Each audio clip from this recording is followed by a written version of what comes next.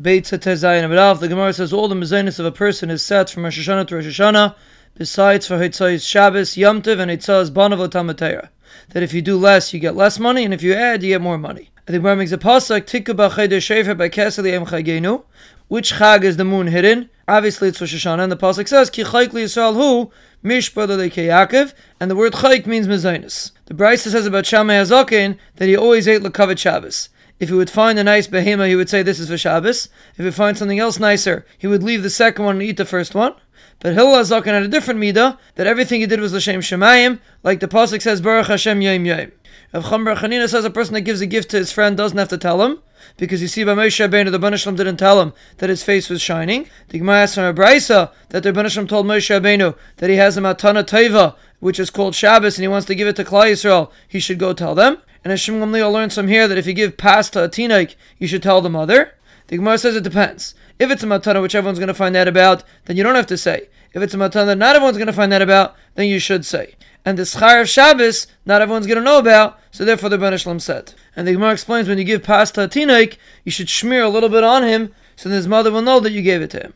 Rabbi Yechon says in the name of Shimon Yochai, any mitzvah that the Rebbeinu Shalom gave Klal Yisrael, he gave them in public, besides for Shabbos, that he gave them in private, like the pasuk says, Bein Yivei B'nei Yisrael, Oisi Lo'elam.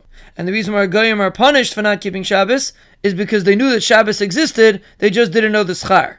And the Gemara makes another shot that they knew the schar, but they don't know about Neshama Yisera. Because Rish Lakish says the Rebbeinu Shalom gives a person Neshama Yisera on Erev Shabbos, and on Matzah Shabbos he takes it back, and that's why it says Shavas Vayinafash, once Shabbos is over, Vay of the Nefesh, that he loses his Neshama Yisera.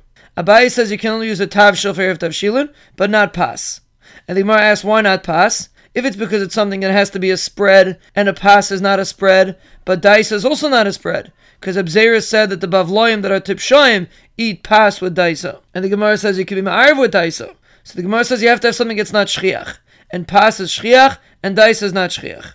The Gemara makes another lashon that Abaye says you can only use a tavshil, but not pas.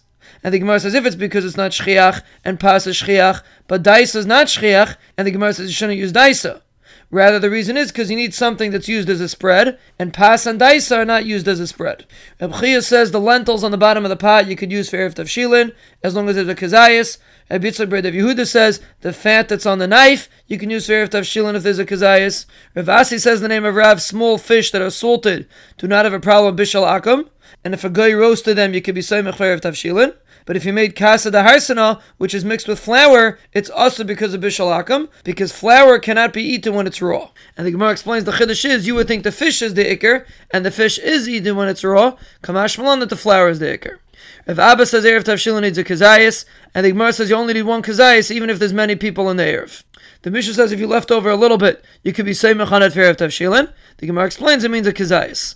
And the Gemara says to make Erev Tavshilin, the person that's making it has to have das, but the person that's being made for does not have to have das, because Namiram used to make Erev Tavshilin for the whole city. And the Gemara explains that you can be seimach on the person that's making the Erev for the whole city as long as you live within the Tchum Shabbos.